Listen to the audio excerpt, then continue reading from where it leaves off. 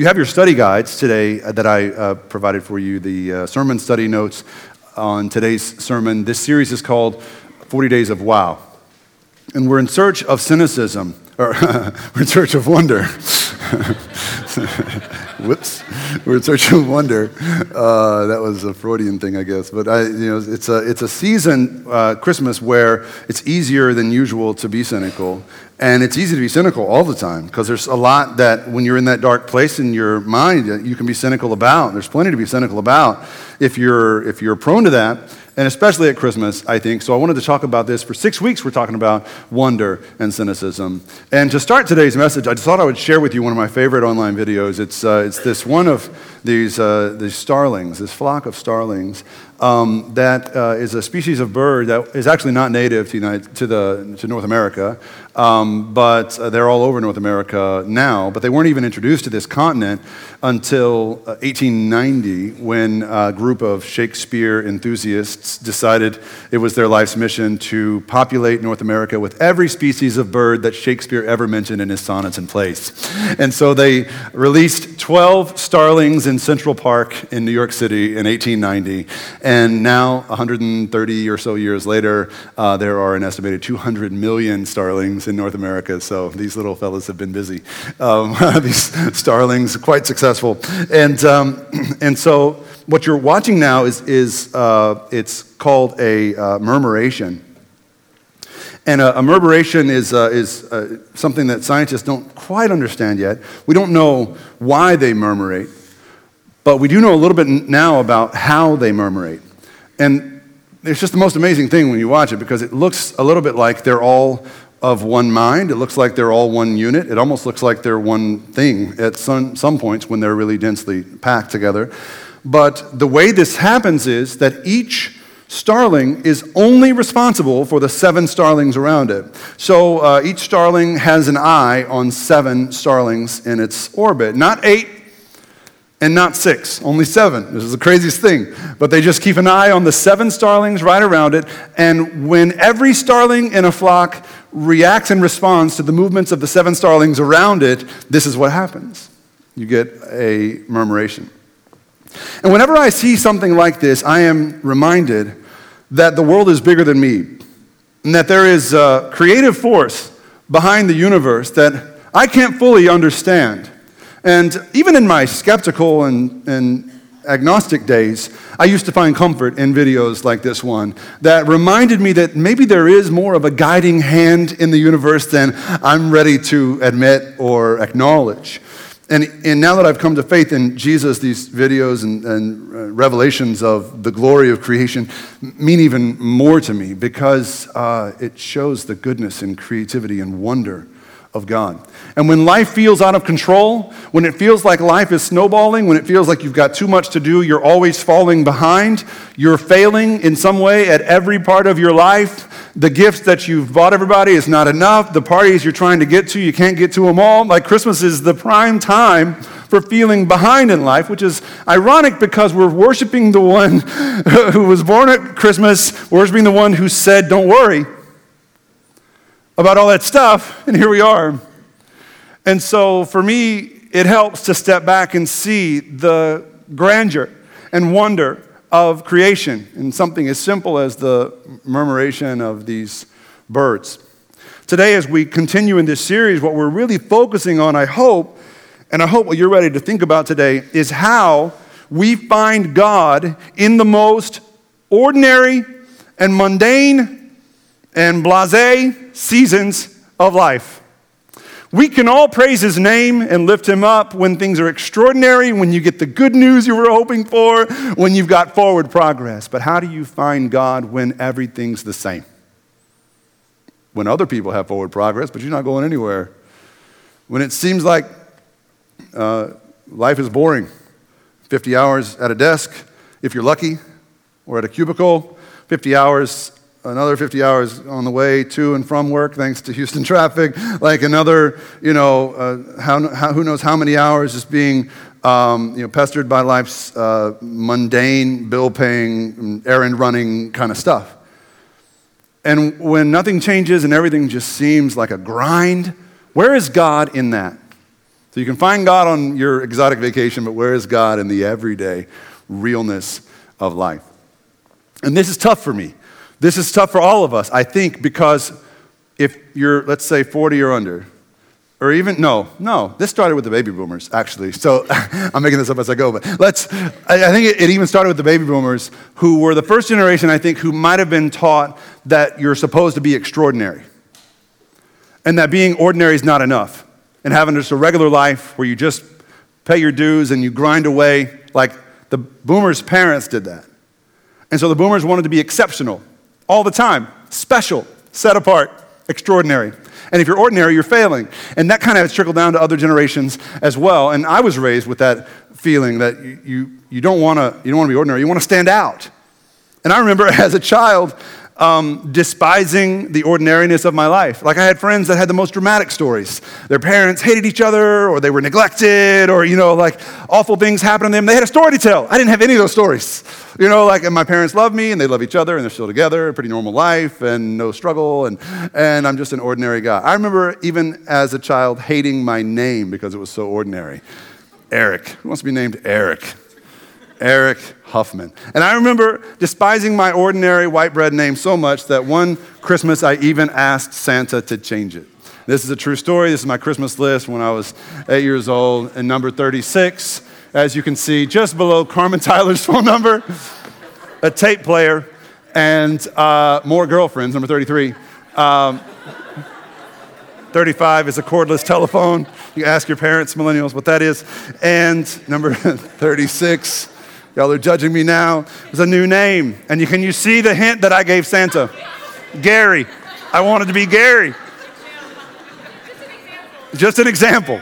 I wanted to be Gary because the New York Mets had a catcher named Gary Carter who had the most fabulous mullet I'd ever seen in my life. And I wanted to be Gary, like him. I wanted to be Gary, and I didn't want to be Gary Huffman. I wanted to be Gary Jackson because I had Michael Jackson's leather jacket with all the zippers from, all right, y'all youngsters don't even know. You don't even know Michael Jackson, how cool he was back in the day. In the 80s, the zippers, and I'm bad, and all that stuff, and I wanted to be Gary Jackson because I wanted to be cool and black like Michael Jackson. You can imagine my surprise 10 years later when I learned that he wanted to be white like me. But anyway, that was beside the point. That's beside the point. All right, so, is it too soon? Okay, maybe. So, we keep going. So listen, I learned in high school that my last name, as if my first name wasn't common enough, my last name Huffman comes from an old German title which means farmer who looks after someone else's farm. So I'm Eric Farmer and the farm's not even mine. And just really bummed out by that, and just, really, I'm just being silly, but the ordinariness of life really would get to me. Still does if I'm not careful. I still think other people are doing better than me if their life looks more extraordinary than mine. And I think it's something that we all are tempted by, especially at Christmas. One thing that shook me of this was discovering my favorite Christian thinker, who I quote more than anyone else in my sermons, G.K. Chesterton, who in his book, his horribly titled book, Heretics, nobody reads it because it's called Heretics. You should read it. He talks about the ordinariness of a name like Smith. He says Smith is the most ordinary name, and people that are named Smith usually don't want to be named Smith because it's so common. It's ordinary. And he says, do you have any idea like where the name Smith comes from? You should wear the name Smith with pride. It comes from the blacksmiths. Where would we be without the blacksmiths? And this is what he said. This is what he wrote. Y'all just take this in. This is all inspired by the name Smith. All right? This is when I fell in love with Chesterton. In the case of Smith, the name is so poetical that it must be an arduous and heroic matter for the man to live up to it. The name of Smith is the name of the one trade that even kings respected. The spirit of the smithy is so close to the spirit of song that it is mixed in a million poems, and every blacksmith is a harmonious blacksmith. Even the village children feel that in some dim way the smith is poetic, as the grocer and cobbler are not poetic, when they feast on the dancing sparks and deafening blows in the cavern of that creative violence. The brute repose of nature, the passionate cunning of man, the strongest of earthly metals, the weirdest of earthly elements, the unconquerable iron subdued by its only conqueror, the wheel and the plowshare, the sword and the steam hammer, the arraying of armies and the whole legend of arms. All these things are written, briefly indeed, but quite legibly, on the visiting card of Mr. Smith. Yet our novelists call their hero Elmer Valance, which means nothing, or Vernon Raymond, which means nothing, when it is in their power to give him this sacred name of Smith, the name made of iron and flame.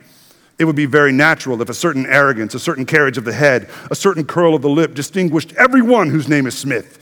From the darkest dawn of history, this clan has gone forth to battle. Its trophies are on every hand. Its name is everywhere. It is older than the nations, and its sign is the hammer of Thor. Come on! Like, how do you get that from Smith? It's incredible. You would be inspired to write something like this from a name as common as Smith. How? Because when you learn to see God in the most ordinary things in life, you are incapable of cynicism. Cynicism is beyond you. You don't even speak the language because you see God in the most ordinary of things. I'm going to pick up my book now, okay? All right, so thank you, GK, for rocking my world again. It's changed my whole perspective, the ability to find God in ordinary things. There's three things that I've got on my mind today, three ways, common everyday ways that you, if you find yourself in an ordinary season of life, bored, restless, feeling like you're watching other people pass you by, getting the things you think you deserve while you're just there in your cubicle or wherever, I hope that this sermon changes your perspective. The first thing that I think matters most is that we leave behind this search we have for happiness and that we embrace a search for joy. Like the psalmist writes, King David, in Psalm 16:11, he says to God, "You make known to me the paths of life. In your presence there is the fullness of joy. And at your right hand are pleasures forevermore." We have been raised to think that joy and happiness are synonymous. We switch them out in our papers. We overuse the word happy, and we look up in the thesaurus and it says joy. And so we replace it with joy. Happiness and joy are not the same thing, especially in the Bible. In the Bible, there are very different words for happiness and joy. And the word for happiness appears maybe 24 times in the whole Bible. The word for joy appears over 200 times. Joy is a biblical virtue. Happiness is not. It's just not. I'm sorry. It does not come. God does not have plans to make you happy. That's not in his plans for you. His plan is to make you joyful. It's a very different thing. And the easiest way to talk about the difference between happiness and joy is that happiness is an emotion that is temporary and circumstantial. Happiness is an emotion that's temporary and circumstantial. You'll be happy for a time, maybe, if the circumstances in your life are such that make you happy. So in good times, you're happy, and in bad times, you're not. Joy does not work that way. Joy is a permanent state of mind. Joy is the ground you stand on. And no matter what things are swirling around you, no matter what the circumstances are, your joy doesn't change. And so you can be just as joyful in bad times as you are in good. You can't be just as happy in bad times as you are in good. So happiness and sadness don't go together. They're enemies. Happiness and sadness are competing emotions. Joy doesn't compete with sadness. You can have sadness and sorrow in your life and still be joyful. You get me? So there's joy that is not in competition with happiness or sadness. It stands alone when you chase after the face of God and not your own superficial happiness. The problem with searching for happiness, and every one of you have been told by your parents, and for goodness sake, you've been told by your country's founding documents that it's your right to pursue your happiness. And the problem with this is that because your happiness is circumstantial, based on your circumstances, no matter how good your circumstances get, they'll never be good enough. Never. Because when you reach the point that you said you would get to and be happy, you look around you at this point, and there's other people that have better circumstances than you. Right? Especially now with social media. If you get to where you said you would always want to get to, and then happiness eludes you, it's because you look on Instagram and see everybody else having more than you. Imagine if the Starlings had Instagram and they couldn't only look at the 7 starlings around them. Imagine if they looked at all the starlings all at once. Imagine what chaos their murmuration would become. It would be awful. We would not have this beauty. But that's what happens when we pursue happiness instead of joy. And what really drives people crazy, people who have everything except happiness, What really drives them crazy isn't people who have more things, it's people who have less things and more joy. Because those people have not been chasing after the same superficialities. They've been chasing after something deeper, something real and lasting that's not based on circumstances, that's not an emotion. When joy comes, it comes to stay because it's based on the unchanging God we serve. When happiness comes, it comes and it goes. But joy comes when times are extraordinary, when times are basic. You can have the most basic life, be named the most basic name. You can have the most basic things and still have joy everlasting because it's not based on circumstances. When you have joy, even ordinary life is extra. The second thing I think matters when we're talking about finding joy or finding God in ordinary life is understanding and remembering, you know this, how seasons work. So we get very anxious sometimes when we feel stuck in a season that we don't like. And others have better seasons going on than we do. But the nature of seasons is that they come and they go. They change. That's what the definition of a season is. But it's so easy to forget that when you're in a tough season.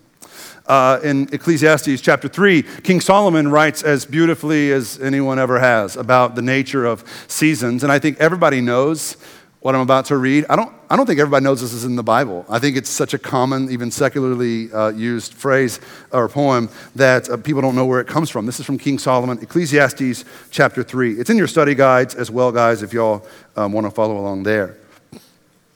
Solomon says, there is a time for everything and a season for every activity under the heavens. What I want you to ask yourself as I'm reading this is, where do you find yourself in this? What season are you in? And I'm going to say why this matters in a minute. There is a time to be born and a time to die. There's a time to plant and a time to uproot. There's a time to kill and a time to heal. There's a time to tear down and a time to build. A time to weep and a time to laugh. A time to mourn and a time to dance. A time to scatter stones and a time to gather them. A time to embrace and a time to refrain from embracing. A time to search and a time to give up. A time to keep and a time to throw away. A time to tear and a time to mend. A time to be silent and a time to speak. A time to love and a time to hate. A time for war and a time for peace. What season are you in? I talk to people all the time who are members of the church or just interested in the church, and often they'll talk to me about feeling stuck. In fact, stuck is one of the most common symptoms I deal with as a pastor. Truly, stuckness. I'm stuck, Pastor. I don't know what to do about it. I feel stuck, and others around me don't seem to be stuck like me. I'm stuck in my career. I hate my job. I'm stuck with my boss. I'm stuck in this marriage. I'm stuck with my spouse. I'm stuck in singleness. I'm stuck with the dating scene. I'm stuck with my kids. I'm stuck with my parents. I'm stuck with my God in my faith. I'm stuck with my Bible reading. I'm stuck with my church disciplines. Like, I'm stuck. And nothing really seems to mean anything to me. Nothing touches me. Nothing motivates me like it once did. I don't feel the things that I used to feel. And when you're chasing joy in the face of God, being stuck is just a season. But when you've been chasing happiness and you're stuck, you've got yourself an existential crisis. And when we're chasing happiness and we get stuck, listen to me here, this is so important. When we're chasing happiness and we get stuck, we make some of the worst decisions we ever make. When you're chasing happiness and you get stuck and you see other people passing you by unstuck, those are the moments when you're tempted to take matters into your own hands. Those are the moments when you're tempted to stop trusting God because He's the one that got you stuck. And so you make bad decisions to try to get unstuck, out of the rut. And so you do things like you cut a corner at work and do something you know you shouldn't. And at best, your conscience just persecutes you, but at worst, you're in trouble because you need to get ahead. Or students, you might up your dosage of Adderall without talking to your doctor about it. Maybe you borrow some or buy some from somebody else so you can try to get ahead in class because other people seem to be doing better than you. You're stuck and you need to do better. So you take matters into your own hands. Or that's when you buy something you shouldn't buy or you can't afford because you're stuck and you want that feeling. And maybe that's the moment that you have the affair you've been thinking about having because you want to feel the love you once felt because you're chasing happiness as a feeling. It's not lasting like joy. And so you make bad decisions. Some people even walk away from God during a season of stuckness. Because you tried reading the Bible. God, I tried to read the Bible. You told me you wanted me to read your word. I read your word. I mean, I gave it 36 hours. God, like, what more do you want from me? Like, we get into it and we're like, nothing changes overnight. And then we're like, I'm done with this. And what's the point? It didn't change anything. I'm still stuck. So we move on. We find ourselves in this tailspin of stuckness that can be devastating to us. Listen, sometimes stuck is just a season. And if you understand what season you're in and you can identify your season of stuckness, there should be comfort in that for you because of the nature of seasons and how they change. And so if you're stuck today, and I bet about half the room right now feels stuck in some way or another, I get it. Don't make the same mistakes so many others do. The same mistakes maybe you've made in the past. Don't try to change your own seasons. Only God can do that. But in your seasons of stuckness, there's something God wants to show you. There's something He wants to teach you. Maybe He wants to teach you the lost art of waiting and trusting, the art of delayed gratification, the art of cheering for someone who has more than you, the art of being stuck. The good thing about seasons is you know they always change, but it's so easy to forget that when you forget that it's a season and you think that this is your life now and that everything else is passing you by. That's what happens when we chase happiness. We see our stuck season as more than just a season. But listen, when you're seeking joy, you find Him in ordinary life. You find Him in the stuckness. You praise Him the same regardless of your circumstances. You praise Him in your stuckness. You praise Him in your success. You praise Him in the ruts. No matter the season, you don't panic because you know God is faithful and seasons change. So what season are you in? This is an important thing to remember when we're finding God in the ordinariness of life. Third and finally is this. All I could think to call this part of the sermon was just remembering well what God has done for you. Remembering well. And this is important because our minds are broken. And I don't know why this is the way that this is. Maybe it's our sinful fallen nature. I don't know why. But your mind is programmed and wired to remember negative things more than positive ones. You're going to recall more easily one negative thing that happened than you are to recall 100 positive things that have happened. And you know this. This is why most Yelp reviews are negative. Because you can have 10 meals at a restaurant, 9 of them are perfectly delightful, and the 10th one is awful, and that's the one you Yelp about. And it's just human nature for some reason. It's part of our fallenness, I think. And so you're going to remember the negative things more. And the way this affects your life in God is that although there was that one time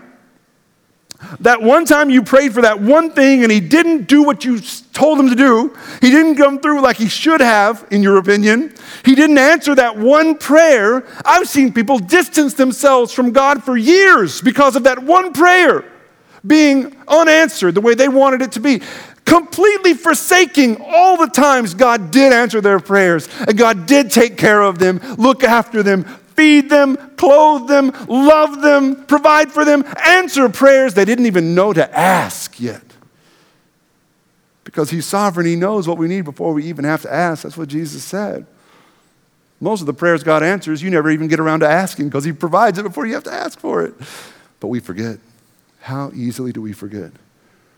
We hold on to that one thing that happened that one time when we prayed, or that one time at church when somebody spoke in God's name, something negative to us, and just ruins you forever. Have a little backbone. Have a little memory. Remember the goodness of God, the faithfulness, the ways that he's taken care of you. How many of you have ever had to tell your kids there's nothing to eat today? You know how fortunate you are to never have had to tell your kids there's no more water. I mean, seriously, how entitled could we be sometimes, punishing God for something he didn't do that one time, when every single day of your life he's looked after you from morning to night? When you were nothing but a baby, he looked after you and gave you this life you've been given. You see, when you set your sight on joy instead of mere happiness, everything is extraordinary. Everything is worthy of thanks and praise, no matter what the season of your life is. Jesus spoke to this in chapter 6, in his sermon, the Sermon on the Mount. He talked about this very thing. He's going to talk about two masters here, loving God and loving money. I think that might as well be for us joy and happiness, the joy of God and the happiness of stuff like money and what it brings. That's what he said. Jesus said, no one can serve two masters. Either you'll hate the one and love the other, or you'll be devoted to the one and despise the other. You cannot serve both God and money. Therefore, I tell you, do not worry about your life. Do not worry about your life. Do you believe Jesus? Would your life say you believe Jesus? Do not worry about your life, what you eat or drink, or about your body, what you'll wear. Is not life more than food, and the body more than clothes? Look at the birds of the air. Now, when you hear this, you have to imagine Jesus not standing in a church like this, standing out in the open. He's telling people, as he's showing them, to look at the birds of the air. How they do not reap or sow or store away in barns, and yet your heavenly Father feeds them. Are you not much more valuable than they? Can any one of you, by worrying, add a single hour to your life? When we serve happiness and seek happiness, this momentary emotion of elation, we come up empty, full of angst and worry that we just don't quite have it yet. When you seek joy in the face of God, no matter what you have, or how much you have, or how good you feel, or how good you think you look compared to other people, no matter how good your life seems to be, no matter how easy this season is that you're in, no matter if you're stuck or if you're soaring, you have joy when you look to the sky and see the birds of the air, how they neither reap nor sow, and your Father cares for them. And if your Father, Jesus said, cares for birds by dressing them and feeding them and animating them so beautifully, how much more must he care for you, his daughter, his son, made in his image? Don't doubt his faithfulness. He looks after you. Sometimes even the no's are yeses in the long run. He looks after you. He cares for you. And when you understand how deeply loved you've been, you remember how faithful he's been to you. There is no room for this kind of doubt and cynicism any longer. You begin to see that your joy is not circumstantial, that you can be grounded in a rut, or you can be soaring high like a bird. It doesn't matter if oil is $100 a barrel or $30. It doesn't matter if you're behind bars or you're free as a bird. It doesn't matter. Your joy is the same because God is the same, and he has always been faithful to bring you through every season, and he will be faithful to bring you through the one that you're in. Trust him. Don't give your trust and faith away to anyone or anything else but the one who made you, who has your best interests at heart. Don't get wrapped up in angst and anxiety and worry and fear, especially not at Christmas when we celebrate God coming to earth, not as an all-powerful warrior king, but as a baby, the most ordinary and basic kind of person. believe he did that to show us something. That even when you feel like your life is as ordinary as it's ever been, God is there. When you feel stuck and basic, like life is passing you by, God is there. When you feel grounded in a rut, God is there. He is faithful. So put your life in his hands and no one else's. Seek him above everything else this Christmas. Let him show you the wonder and joy he came to give. Would you pray with me? Lord Jesus, thank you for your love. In good times and bad, exciting seasons and mundane ones, may our joy not be affected or changed. May we find in you the only sustenance that matters. You have never let us down. Our presence and our lives here today are a testament to that. Your faithfulness endures from one generation to the next. So may we trust in you no matter the circumstances and find our joy that is unchanging. In Jesus' name, amen.